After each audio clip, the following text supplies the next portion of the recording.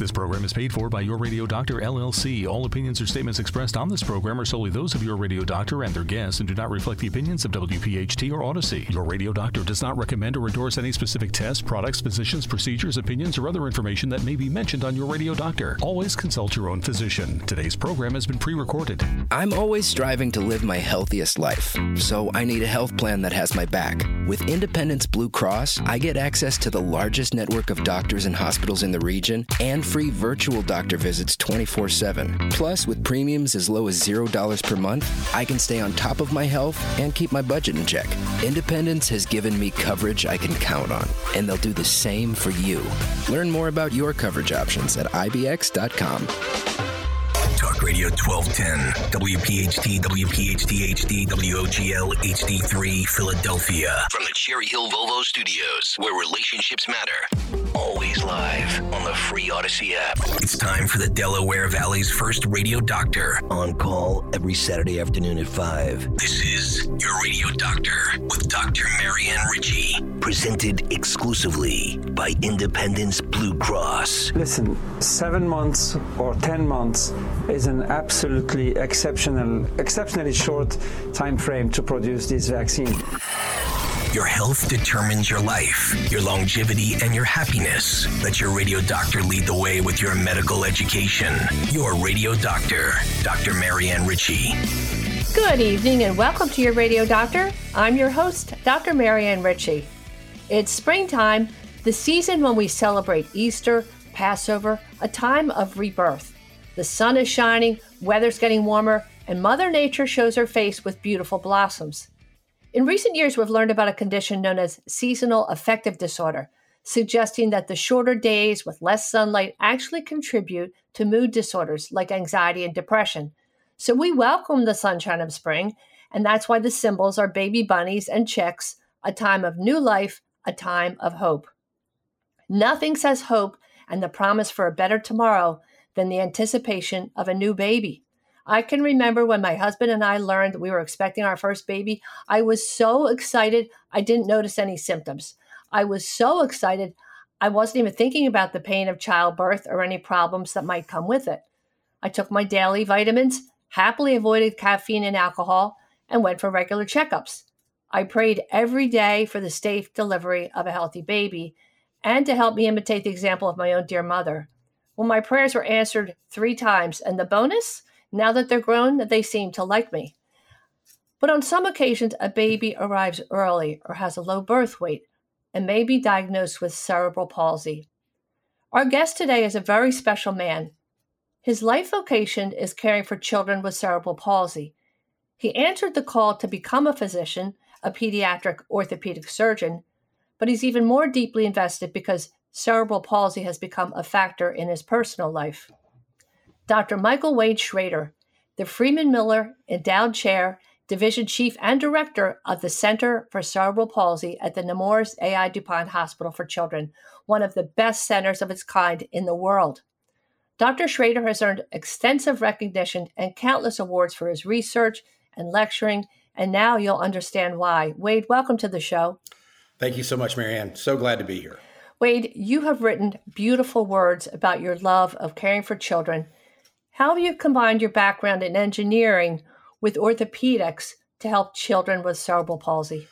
Yeah, as you mentioned, I was an engineer before I went to medical school. Kind of dreamed of working for NASA and got that dream where I was able to do that in the early 90s. And then felt the call for a variety of reasons to leave NASA and then go to medical school. But I never wanted to give up that engineering. I was very proud of my engineering background.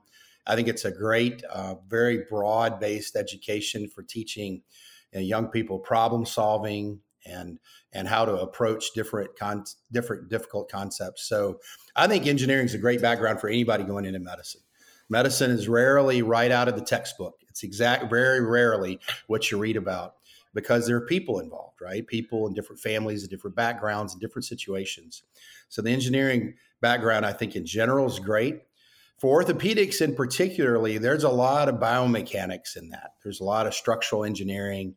And so it was an interest of mine when I started medical school. And then once I realized how much mechanical aspects of orthopedics, it was really kind of what won me over.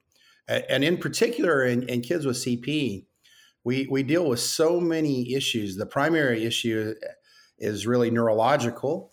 As you mentioned, kids that are born really early or born with different types of infections around the times they're born, or even congenital brain issues or genetic issues cause this neurological disability.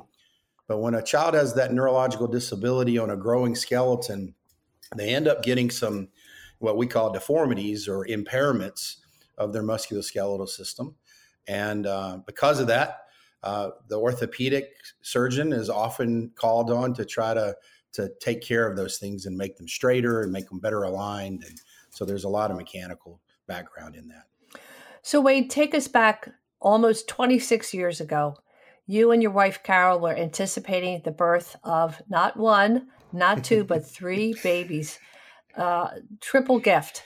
Yeah, and that's right. Your personal experience took you to a deeper level of commitment. How did that come about? Yeah, so my wife had multiples on both sides of her family, so we weren't at all surprised when I was in medical school and she was in graduate school, so we started thinking about starting our family. So we weren't surprised when we heard that there might be twins. We were a little surprised when we heard that there was 3. And so we knew there was a big risk for premature labor. And of course, she did start having premature labor very early on at like 19 weeks. And so we weren't at all sure. We were filled with lots of dread and worry. She was hospitalized at about 21 weeks and was put on bed rest for all that time. And so she spent about 9 weeks in the hospital. They were born about 28 and a half weeks after she started having some hemorrhaging. So, of course, we were afraid for her life. We were afraid for their lives. It was a big spectacle. Triplets being born are always a big deal. So we had a huge team in the operating room when they were born. And we were really, really pleased early on. They were small, but doing pretty well for really early premature infants. But, and actually all 3 of them came home from the NICU at different times. And so that certainly was a terrifying experience, even through med school and residency. And even now, if I get called for a consult in the NICU, it's like this wave of emotions that kind of hits me when I walk in the door. But we were sent home with really some reassurances. They thought the kids were doing pretty well. They had some minor little medical hiccups in the NICU. But it wasn't until later when we started seeing the boys having some 2 boys and a girls, or what the triplets were. The boys both started having some significant, obvious developmental delays, and so we knew early on that was probably a diagnosis of CP. So, and how long were they when we say NICU, neurologic ICU, the neuro ICU? What kind of metrics do they follow in new premature babies like that? How do they test their hearing or vision? Do they do that early or a little bit later? Yeah, they do all that stuff. I mean, they do all that like they do in any other newborn nursery. They struggle to breathe at first, so they give them some medicine to try to make them breathe a little bit better. Sometimes they need a little bit extra, help with breathing. They actually scan their heads looking for brain bleeds. That's what is one of the really primary signs of CP early on, is when you might have a little bit of a hemorrhage. So they do some head ultrasounds, and sometimes they'll do some MRIs and things like that. Everything kind of shifts based on their corrected age, or what their age would have been. So instead of when they were normally 8 weeks old, they were really still minus 3 weeks old or so. So they try to 36, they shift, something like that. Right. Mm-hmm. Yeah. So they try to shift a little bit of some of those developmental milestones. Most neonatal intensive care units will have really, really formal follow-up clinics so that they're checking these kids and seeing how they're doing from a development perspective to try to diagnose any kind of developmental delay as early as possible. That's really, really important. Early diagnosis and early treatment is really, really critical for the treatment of infants with CP, because there's still this idea that your brain can evolve in this neuroplasticity, which is what we call it. So that if you do a lot of intensive training, a lot of intensive therapy early on, you might be able to minimize some of the effects of that disability. So early intervention physical therapy is critical for these kids. And so that's all part of that NICU follow-up process. Mm-hmm. So you learned the diagnosis, and I've watched a beautiful video that you and your wife Carol made. And she said it was those early years that were so hard because you don't know what to expect, not knowing what potential these beautiful little boys would have. Tell us about those early days what you were thinking. Yeah, it's this combination of grief and worry and, obviously nurturing. You want to give them every opportunity to do the best they can in whatever trajectory life they have. But you can't help but be a little sad and a little depressed and a little disappointed that your life trajectory is not quite what you dreamed of. You mentioned that those hopes and dreams that we all have for all of our children to go through life and to do the best and have the best possible life we can. And, instead you're spending lots of time in the doctor's office and in physical therapy, trying to focus on little gains. It's amazing, what some of those small little gains that happen in the families of children with disabilities that a lot of us probably take for granted. But nevertheless, those victories are certainly celebrated in all of those households. And it's great to have a great support system. It's great to be around a healthcare environment that values all people and values all children of different abilities, and to try to work to help maximize their quality of life and their potential. And so that's the best advice, is try to find yourself really early on. It's a lot of the physical therapists, the occupational therapists, the speech therapists. Try to surround yourself with some people that have a tender heart and really have that mission to try to help those children and those families. Well, Wade, you speak so beautifully. We had a lengthy conversation last week to discuss what we wanted to emphasize in the show today. And I got off the phone and I thought, gee whiz, I wish he were my next door neighbor. I got off after an absolutely beautiful conversation with the way you talk about life.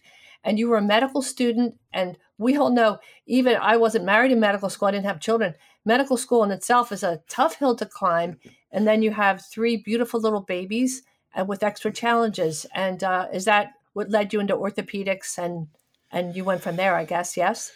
Yeah. So, as I mentioned before, I was kind of drawn to orthopedics. It was a lot of engineering.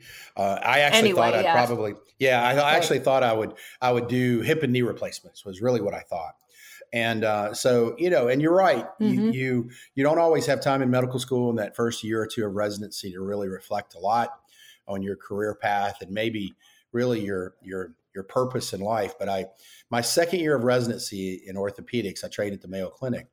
I was on a pediatric rotation, and we took care of this little girl with CP who had this really complex surgery.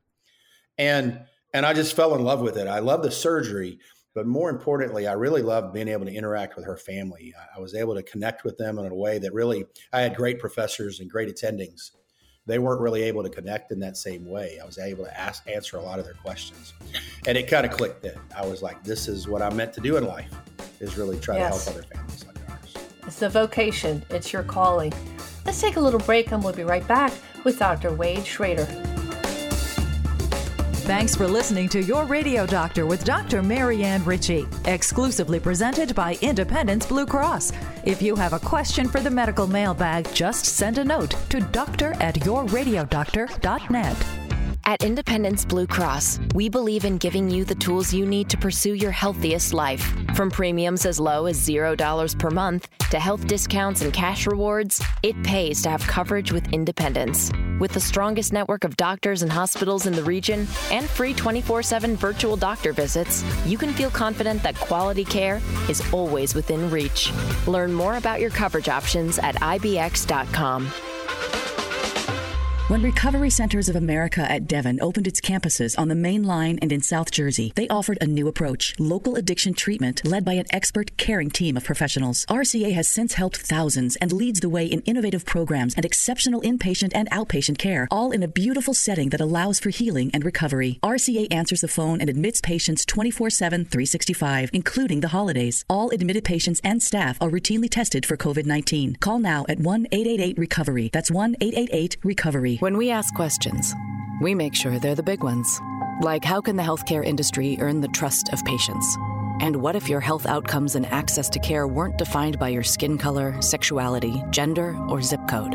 At Genentech, we're removing barriers and partnering across the medical community to make clinical research as diverse as the world we serve, to ensure communities have access to healthcare. Learn how we are working to make healthcare more equitable at gene.com/askbiggerquestions. And we're back on Your Radio Doctor with Dr. Wade Shrader from Nemours, the chief and director of the Cerebral Palsy Clinic there. Wade, when a little baby is developing, of course, you go to the pediatrician and our metrics are the milestones. Is the baby starting to crawl, sitting up without assistance, holding his or her head up? What are the findings that you look for, or what would alert a parent to thinking their child might not be developing properly and have cerebral palsy? Yeah, Marianne, exactly what you said is the fact of children not following along the expected motor development milestones. So we expect babies to be able to sit up at a certain amount of time. We expect babies to crawl and then pull to a stand and then ultimately be able to walk independently. If children aren't making those milestones in that appropriate way, that's a warning sign. And that, along with their birth history, if they had any problems with their birth, if they were early, if there was any problems with the prenatal health of the mom, all of those things would be warning signs that could lead to a diagnosis of CP. And what CP is really, it's an umbrella term. It's not very specific. The modern definition today is a neurological disability that happens from some type of problem with the nervous system in the brain around the time of birth that results in a motor disability that leads to trouble with muscle control, coordination, and balance. So there's a lot of things that can go into that. Typically, kids that had lack of oxygen during birth, they might get that. Premature children today, we're saving a lot of these really early babies, but as I mentioned before, they're at a little bit increased risk for those bleeds. Other infections can cause it. Other types of genetic issues can even call a CP-like condition that end up kind of coming in to see us in our area. So I want to go back to something important that you mentioned. Many years ago, as medical students, I took away the message that if the delivery were difficult or the baby is held up in the birth canal and the baby happens to aspirate, something that causes lack of oxygen might cause brain damage. But as you say, we've become so advanced at saving babies at an earlier point in development. So I guess the question is, if you have any suspicion, how common is cerebral palsy? Is that something we can diagnose prior to delivery? But why would we? I don't know why I'd ask that question. Yeah, no, I mean, there are some things. I mean, if you're being followed, first of all, how common is it? In the United States, it's about 2 to 3 per 1,000 live births. So it's actually relatively common. It's the most common, childhood motor disability there is. So when you look at, the number, it's estimated, if you look at the total number of people with CP in the United States, including adults, it's estimated to be about 1 million. So about the population of Delaware or the population of Charlotte, North Carolina. So it's actually a relatively common disability. And so most people probably know somebody with CP or someone with CP in their family. So you can diagnose it prenatally. For instance, if someone has an intrauterine stroke or if there's a congenital brain issue, those things that could lead to a diagnosis of CP, sometimes those things can be found prenatally with a high definition ultrasound. But the vast majority of them are diagnosed after the fact. And really, after we get the clinical symptoms, that there's those developmental delays that we mentioned. So, as you mentioned, these little children will have limited function in their physical motions. But are there other limitations that some, not all, but some of the children, any of the children have intellectual challenges? I know you said some have seizures, some have chronic pain. Mm-hmm. Yeah, there's lots of other medical conditions that are associated with CP. Sometimes children will have some communication disabilities from difficulty from speaking. Sometimes children will have some intellectual disabilities as well.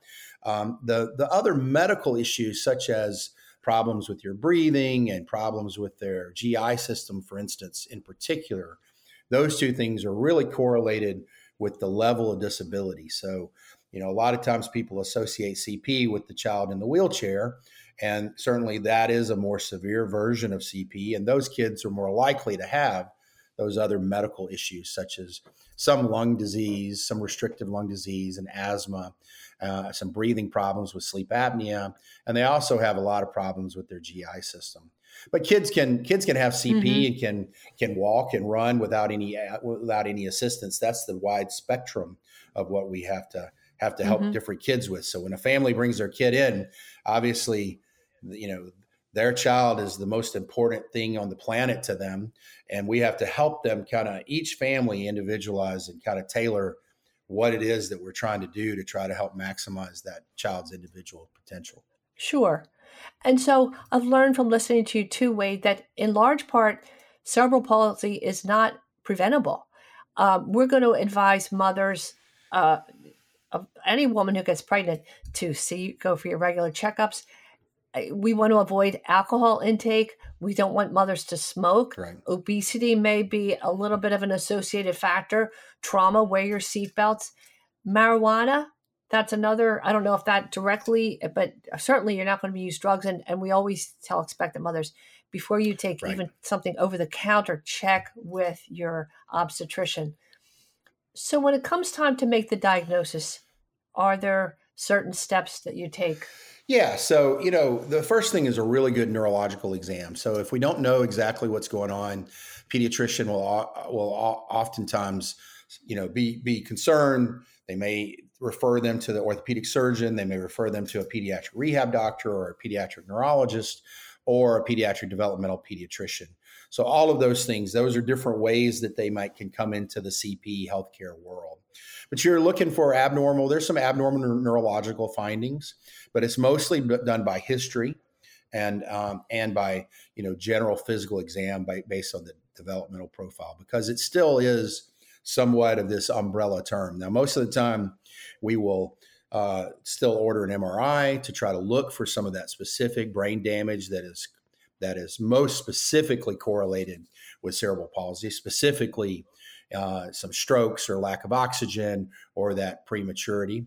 Sometimes we might refer them to genetics. If the child was born completely full term with no problems in the pregnancy, and there's just this unexplained developmental delay that looks like a CP type picture, we'll often refer them to genetics, because nowadays we're finding more and more of these unique genetic syndromes that 20 years ago we would have just characterized as atypical cerebral palsy. Or that might include signs, symptoms that look like CP, yes? Yeah, so sometimes there are some things that's important. So like in particular, things like muscular dystrophies and things like that.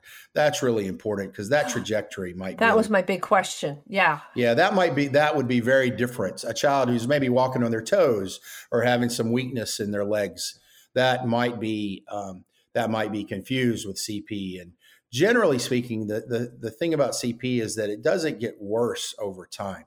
The neurological disability doesn't get worse over time. Now, when we look at the orthopedic issues of this as they're growing, then the effects of their neurological disability does change over time, the musculoskeletal manifestations, but the neurological part of it doesn't. And that's very much different than, say, Duchenne's muscular dystrophy, which does, of course, get worse over time. Yeah.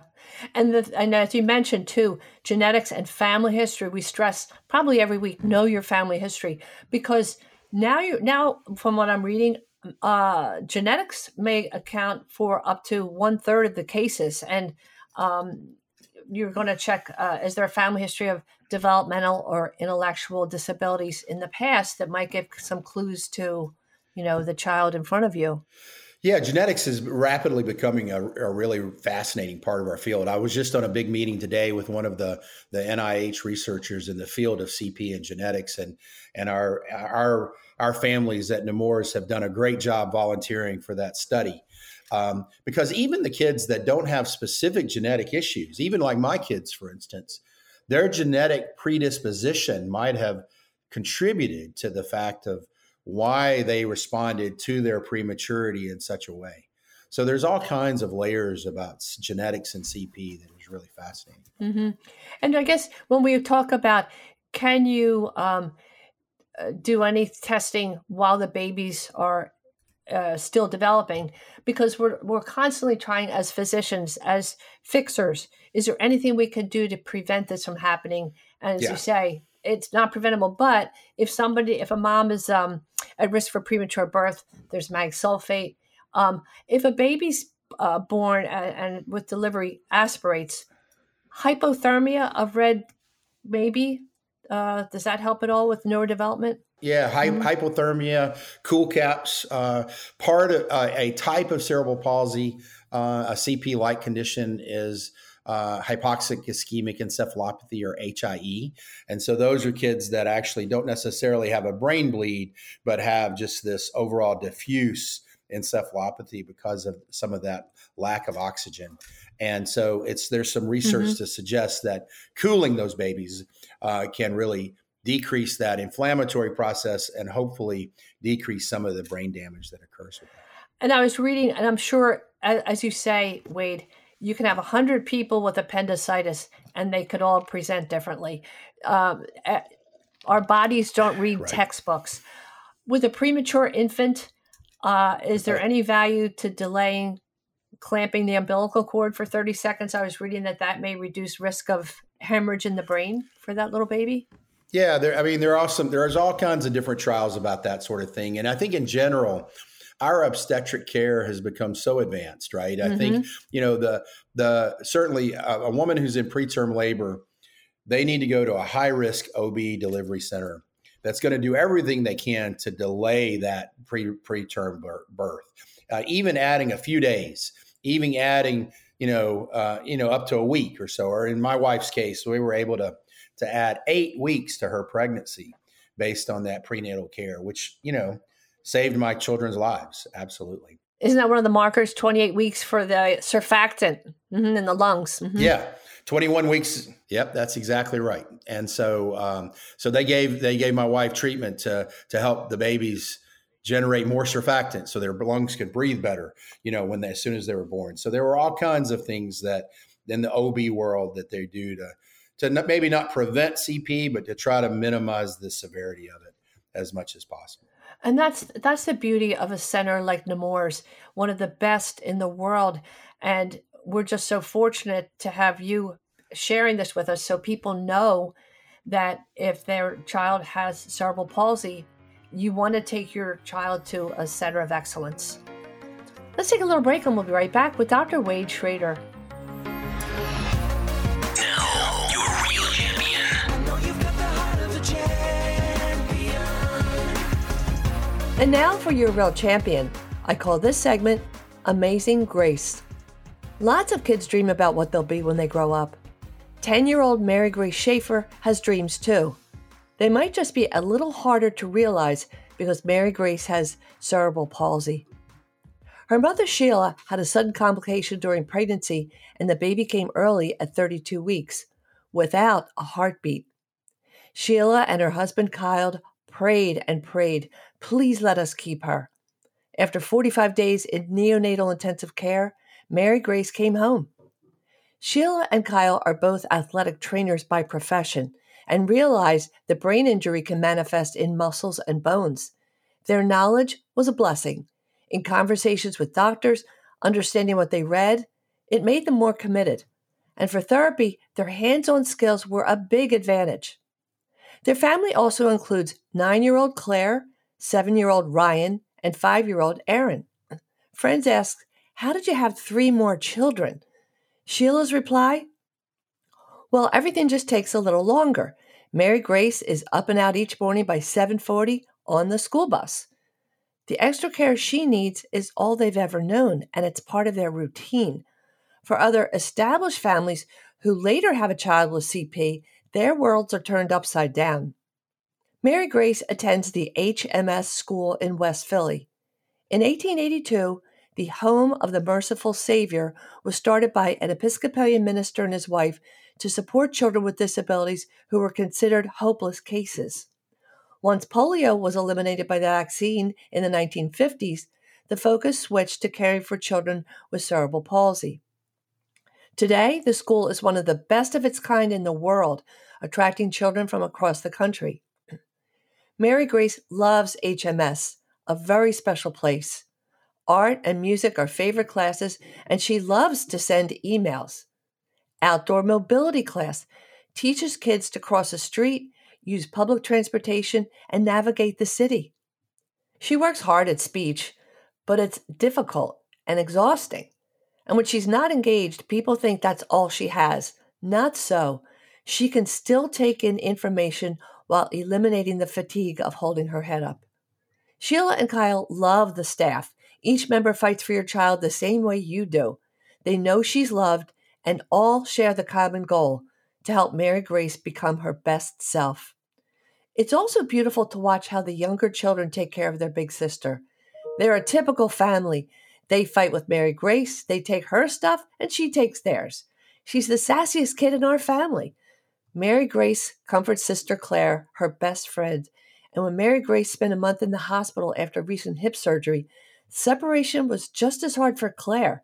In fact, Mary Grace is excited about spending one night a week at overnight camp this summer, but her brother and sisters say they'll miss her too much.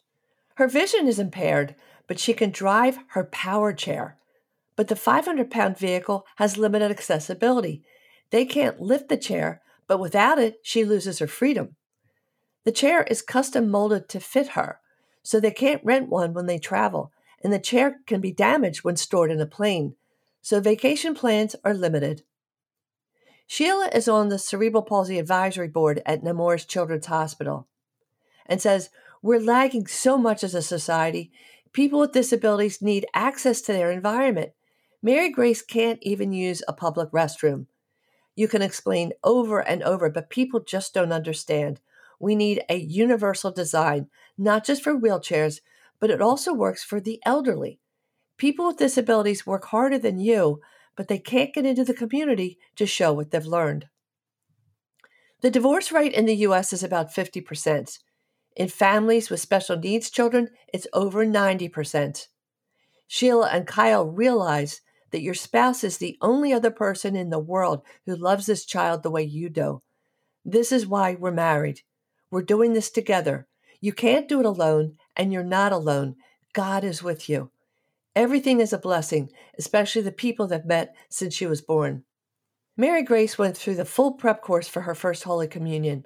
Then Kyle and Sheila began a ministry called the Partnership with Persons with Disabilities to help others become more active in their church community.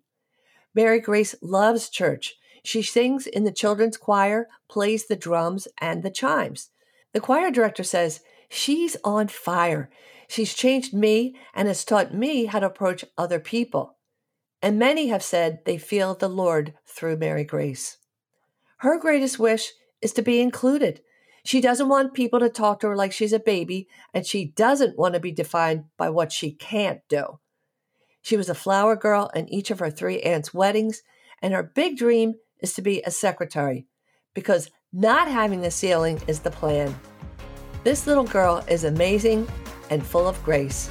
We salute you, Mary Grace, Kyle, and Sheila Schaefer. You're real champions.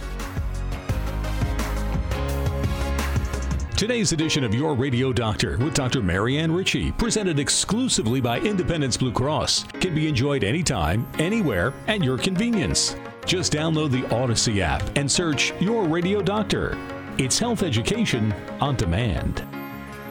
I'm always striving to live my healthiest life, so I need a health plan that has my back. With Independence Blue Cross, I get access to the largest network of doctors and hospitals in the region and free virtual doctor visits 24/7. Plus, with premiums as low as $0 per month, I can stay on top of my health and keep my budget in check. Independence has given me coverage I can count on, and they'll do the same for you. Learn more about your coverage options at ibx.com. When we ask questions, we make sure they're the big ones. Like when it comes to diseases, can we strive to treat, prevent, and even reverse them? And how can we make healthcare more effective and more affordable? These are the types of questions that can help impact the lives of so many patients, that help push the boundaries of innovation and healthcare for all communities. At Genentech, we are the pioneers of the biotech industry, tackling some of the biggest questions in healthcare. Learn more at gene.com/askbiggerquestions. Your radio doctor, Dr. Marianne Ritchie, now Saturday afternoons at 5, presented exclusively by Independence Blue Cross. This program is paid for by Your Radio Doctor, LLC. What a gift to share this hour with Dr. Wade Shrader, Chief and Director of the Center for Cerebral Palsy at Nemours AI DuPont, with a program that offers care for children from Delaware, across the United States, and around the world. Wade, we were talking about some of the features of cerebral palsy. Let's talk about the treatment goals, because you look at the child and all the potential problems and all the potential good developmental processes and the whole family. So let's talk with, in general, the treatment goals for each child. Yeah, so we always, as we mentioned before, the spectrum of what CP looks like is really different for so many different kids. And so we kind of categorize them for kids that are walking and those kids that are non-walking, that we naturally have some different goals that we set up for those. So, so early on, we're seeing these kids every 6 to 12 months. We really want to follow them as we grow. And I think that's the best way to take care of children with CP. It's the best way to run a CP center, because if you see one child with a single snapshot in history or along their trajectory, it's really difficult to get to know the family, to get to know what their hopes and dreams are, and to get to know what they really want out of their child. Obviously, we want everything for all of our children, but it's amazing how the realities of having a child with differences really do mold you to set, for the most part, I think most of our families set very realistic goals. And so we're able to partner with them. So, early on, for kids that are walking or struggling to walk, we'll do lots of different therapies aimed at trying to help them achieve more and more motor trajectories, more goals on those motor trajectories. It might just be walking better. It might be walking with less aids. We might give them physical therapy. Sometimes there's some different medicines we might give to try to treat their muscle spasticity. And then, of course, ultimately, as a pediatric orthopedic surgeon, we're gonna offer them some surgery sometimes when they need it. That is the way I use this analogy is we're trying to realign their tires on their car so that their car runs more efficiently. So we do the same thing of realigning the child's limbs in a variety of different ways. Sometimes there's some muscle or tendon lengthening. Sometimes we actually have to cut and derotate the bones so that they're better aligned. We have a gait and motion analysis laboratory that uses motion capture. Everybody knows what motion capture is in video games and movies these days. That all started, believe it or not, in healthcare and trying to plan treatment for children with disabilities. We were one of the first accredited gait labs here at Nemours in the entire country. So we use that gait lab very, very frequently. We use it for all of our kids who are ambulators in order to determine exactly what surgical treatment that we need to do. And so it's individualized. Everybody talks about this new individualized medicine. Well, we've been doing that a long time in the gait lab. So every kid gets a unique gait lab perspective. And that's where your engineer hat comes in. Yeah, that's exactly right. I love it. It's a lot of engineering in there. And so I love that. For the kids that aren't walking or aren't walking as much, we have a little bit different goals for that. Obviously we want to minimize pain. Those kids are a little bit more at risk for chronic pain issues. They can get scoliosis Their hips can dislocate, actually. They can grow out of the socket, and that can be very painful. It's hard for sometimes them to sit. And if they're still trying to walk, we actually try to do everything we can to minimize them. They often get in a walker or a gait trainer. But we do try to at least mitigate some of those goals to try to tailor them for those individual children. Those kids are much, much more likely to need bigger orthopedic surgery, like hip reconstruction, where we put the hips back in the socket, or a spine fusion for those kids that develop scoliosis. And it's been shown, really, it's one of the cool things about our research is that across the board, we're talking about whether they're ambulators or whether they're non-ambulators, and those kids in wheelchairs getting scoliosis and hip surgery, the treatments that we do improve those kids' quality of life. And so that's what it's all about. And it's a little bit different measure depending on the level of their disability, but and it takes a whole village, literally, from our therapists to us, to our medical colleagues, trying to minimize any risk of complications, to our fantastic rehab program at DuPont. I definitely have to give that shout out to them down there in Nemours, Delaware, for that. Just a great rehab team. Oh, yeah. But I think the message that people are hearing is you want to maximize each child's potential, make them as independent as possible to give them quality of life. And good therapy also is aimed at preventing flexion contractures. For, you see, if somebody has, I remember when I broke my elbow, my husband said, you have to go to physical therapy. And I said, I don't care if I walk like Napoleon for the rest of my life. It hurts so much, I'm never going to move it. No, we have to, lose it, or you move it or lose it. Yeah. But physical therapy, I would think has to be. And motion is so much part of all of our lives, right? Yes. Mm-hmm. Mm-hmm. And it has to be tailored for the kids. And so when I say motion, I mean, it may be walking, it may be running, or it may be driving your driving your power wheelchair, right? That still is liberating motion for those families and those children. And so, and some of it is a little bit of trying to help them come to acceptance of who they are as individuals and who they are as a family. Yeah. That power wheelchair is a wonderful thing. It's a wonderful piece of technology. It's a wonderful way for those children to It's a gift to interact with their environment and with the world. Communication devices for those children that might have disabilities in that area. It truly is. It's just it's such a blessing to be able to help families come up with those individual goals and then watch those kids go and get them. Well, I wanted to mention two things and then move on a little, because I want our listeners to hear about your personal experiences. But that physical therapy that's developed during childhood has to also be school-based. And I know there are special schools. I have a dear friend whose granddaughter is in a great school that has helped really bring her to her full potential. And the other thought is, I know you mentioned that we have to pay special attention to high-quality therapy during and after surgery.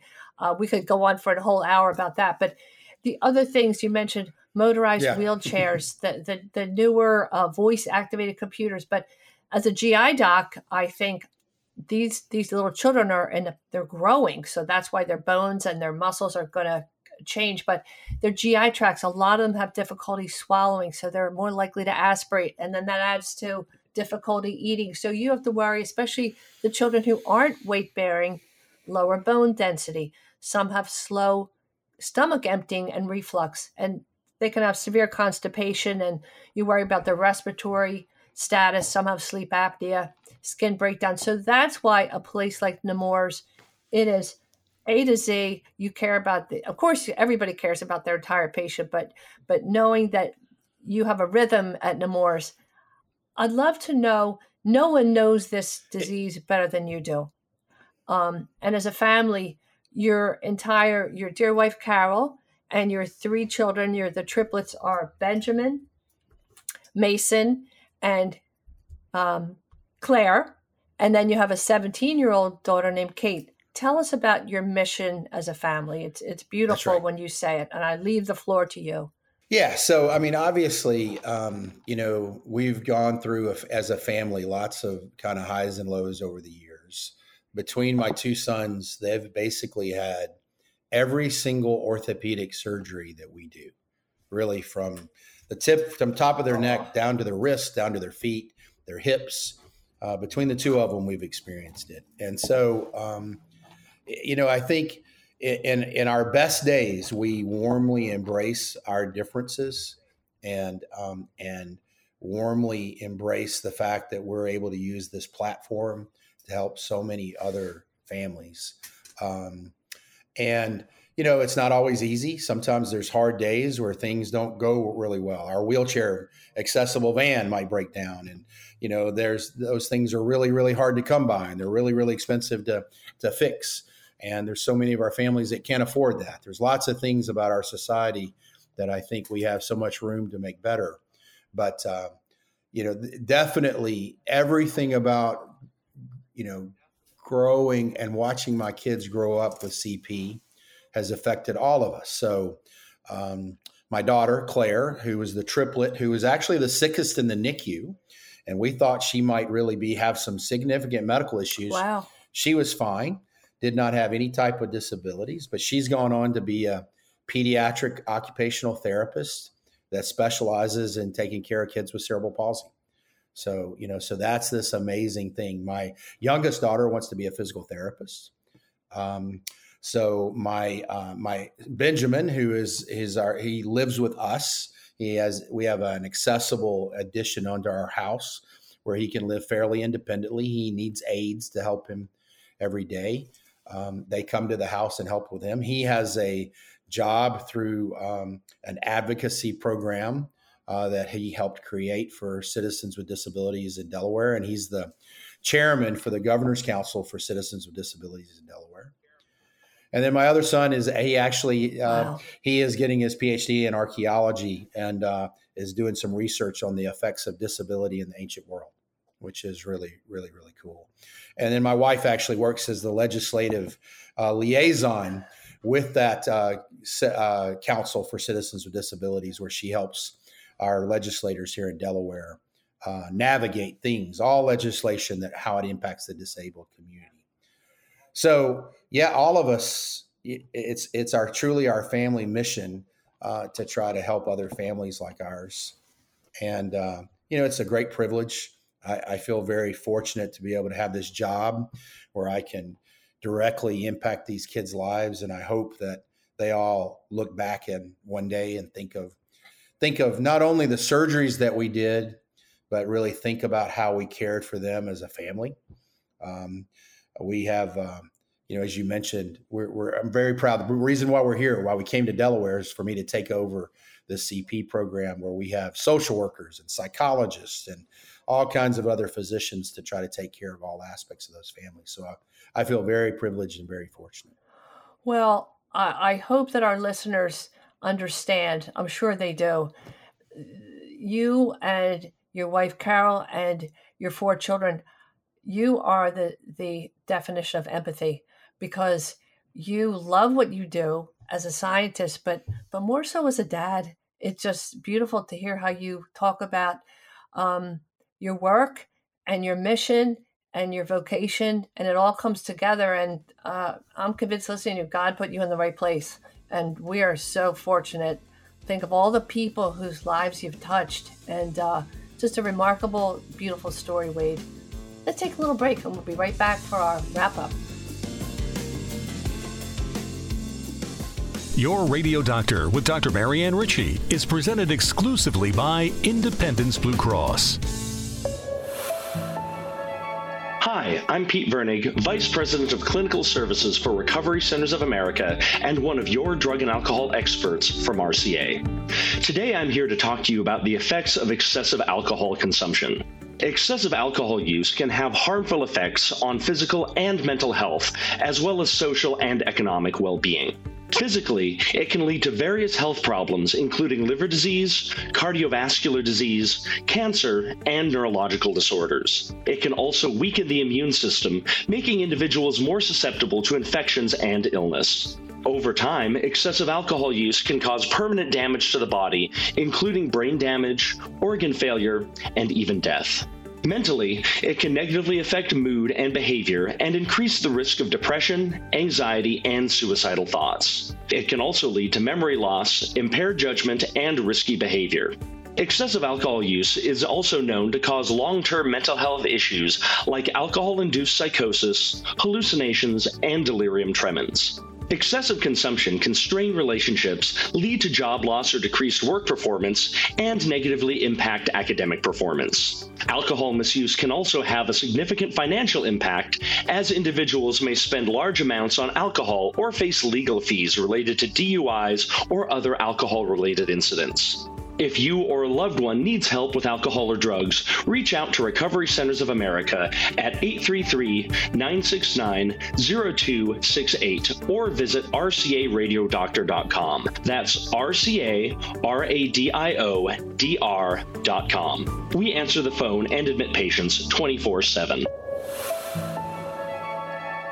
At Independence Blue Cross, we believe in giving you the tools you need to pursue your healthiest life. From premiums as low as $0 per month to health discounts and cash rewards, it pays to have coverage with Independence. With the strongest network of doctors and hospitals in the region and free 24/7 virtual doctor visits, you can feel confident that quality care is always within reach.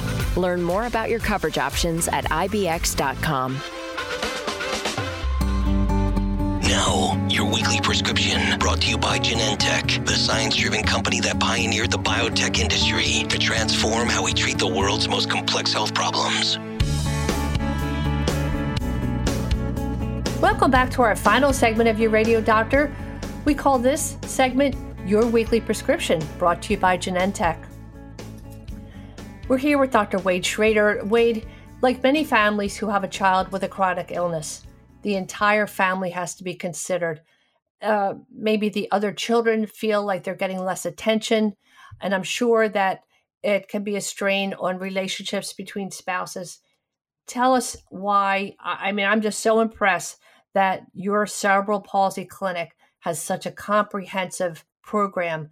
Tell us about all the facets that you want to emphasize. Yeah, thanks, Marianne. So we're very proud of our clinic and our program here. It's been the product of a lot of hard work over really 30 years of building this.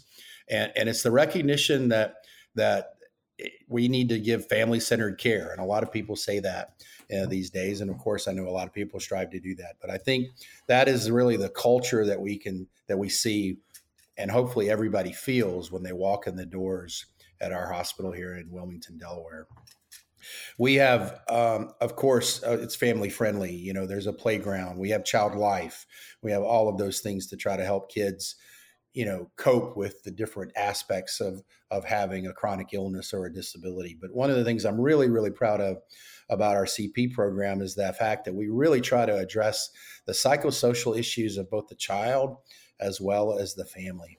We have pediatric psychologists that are specializing in the care of children and families with disabilities. We have social workers that are dedicated to our clinic. So they're right there in the clinic with us. So if we identify something that's a particular social work need or a psychological type need, we're able to address it right there and hopefully help those families try to figure out different ways that they can cope with whatever it is they're coping. We really put a lot of those resources around the time of surgery, of getting the families ready for surgery, and then making sure that they're ready to take care of all the different aspects of taking care of the children after the surgery, including getting them back and forth to the hospital. Where are they going to stay during their hospital stay?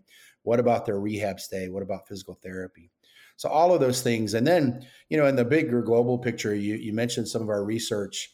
I'm also very fortunate to be able to be a big part of that for us here at Nemours. And it's such a important field that we do research on how our families are adapting to the diagnosis of a child with a disability and how we go through that grieving process and how we come out through it stronger and resilient and try to figure out things that we can give to those families so that they're able to do that even better, and then get that word around so that hopefully other hospitals are able to replicate our results here. Mm-hmm.